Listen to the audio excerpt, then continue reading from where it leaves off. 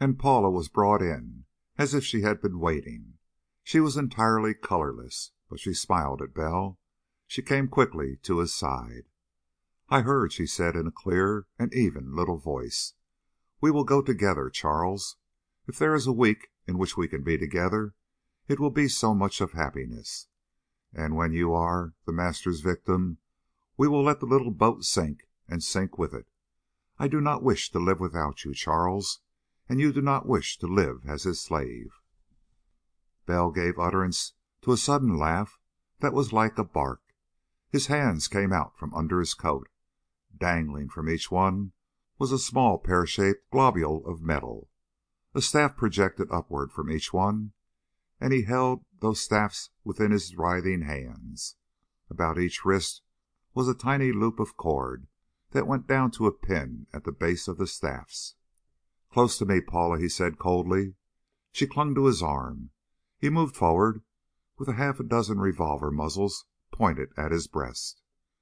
"If one of you damned fools fires," he said harshly, "I'll let go. When I let go, these are Mills grenades, and they go off in 3 seconds after they leave the hand. Stand still." There was a terrible frozen silence. Then a movement from behind Bell. Jamison was rising with a grunt. "Some day, Bell," he observed coolly, "I'll be on to all your curves. This is the best one yet. But you're likely to let go at any second, aren't you?" "Like hell," raged Bell. "I drank some of your poison," he snarled at the Master. "Yes, I was fool enough to do it. But I took what measures any man will take who finds he's swallowed poison. I got it out of my stomach at once. And if you or one of these deputies tries to move..." Ribiera had blanched to a pasty gray. The Master was frozen. But Bell saw Ribiera's eyes move in swift calculation. There was a solid wall behind the Master. It seemed as if the greenhouse were a sort of passageway between two larger structures. And there was a door almost immediately behind Ribiera. Ribiera glanced right, left. He flung himself through that door. He knew the secret of the Master's power. He was the Master's appointed successor. If the Master and all his deputies died, Ribiera... But Bell snapped into action like a bent spring released. His arm shot forward. A grenade went hurtling through the door through which Ribiera had fled. There was an instantaneous, terrific explosion. The solid wall shook and shivered, and with a vast deliberation collapsed.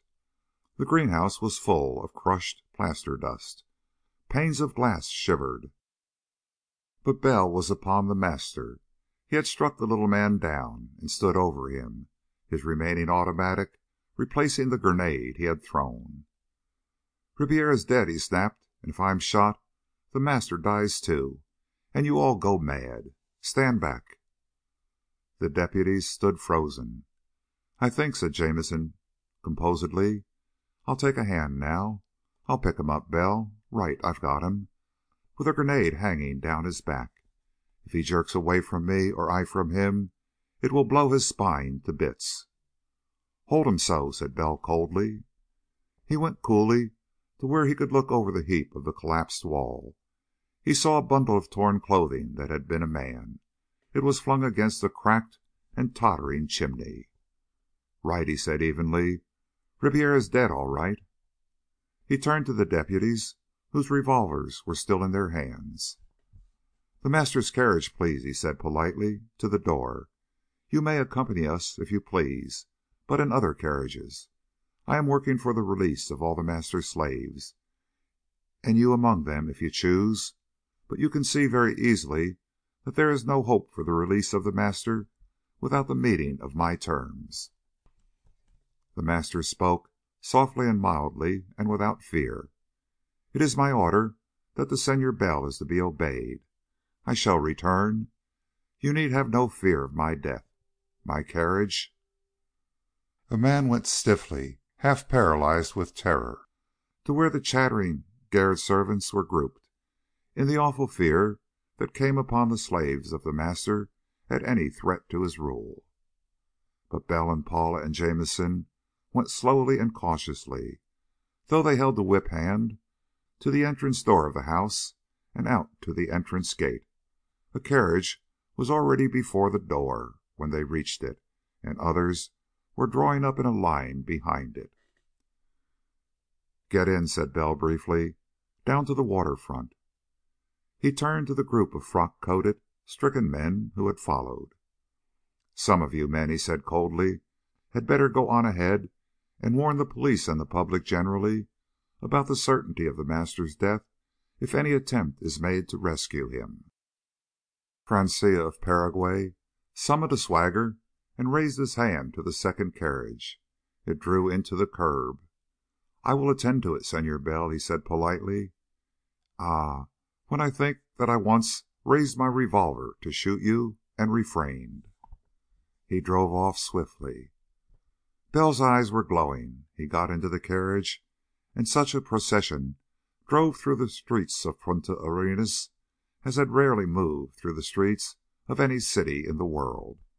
The long line of carriages moved at a funeral pace amid a surging, terrified mob.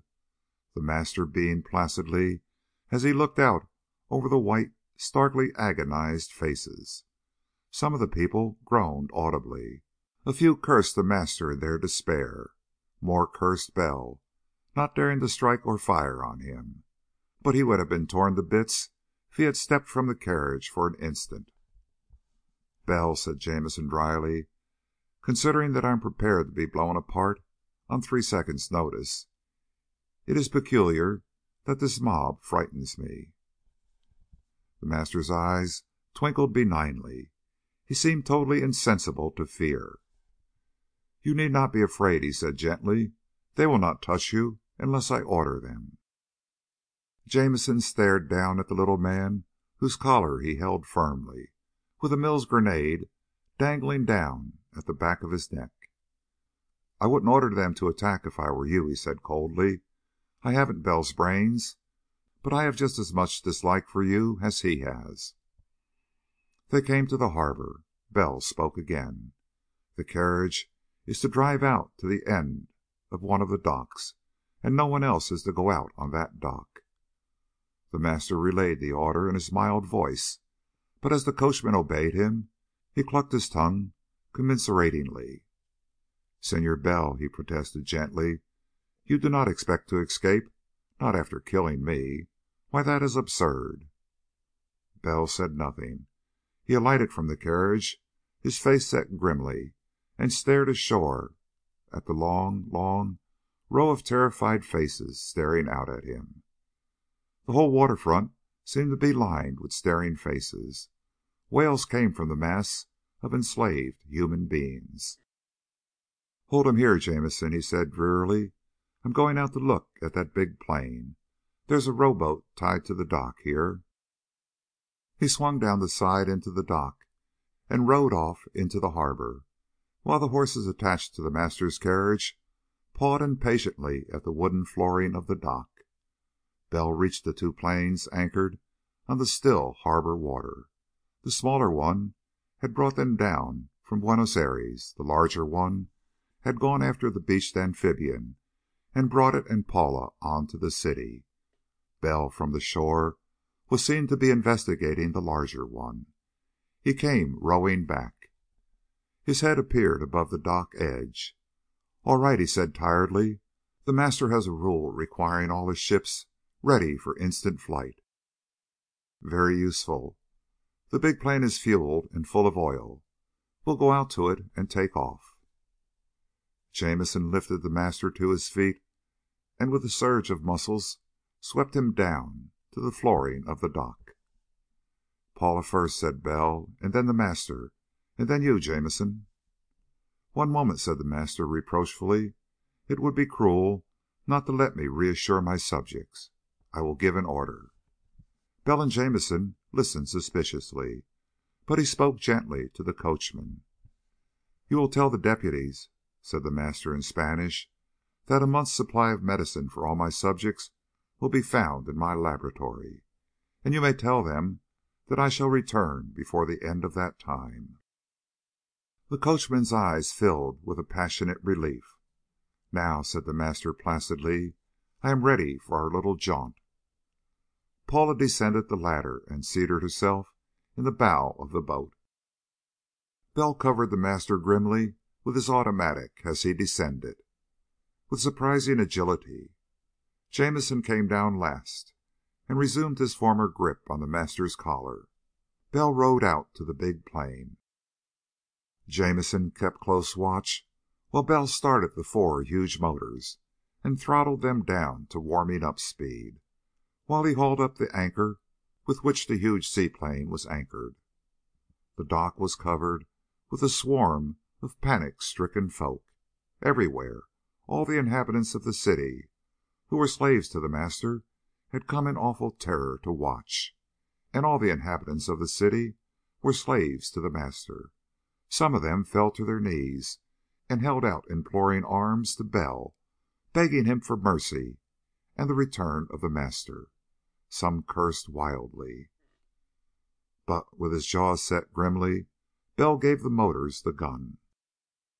The big plane moved heavily, then more swiftly through the water. It lifted slowly and rose and dwindled to a speck high in the air. And all through the streets and ways of Punta Arenas, fear stalked almost as a tangible thing. Panic hovered over the housetops, always ready to descend. Terror was in the air that every man breathed, and every human being looked at every other human being with staring, haunted eyes. Punta Arenas was waiting for its murder madness to begin. End of chapter 17.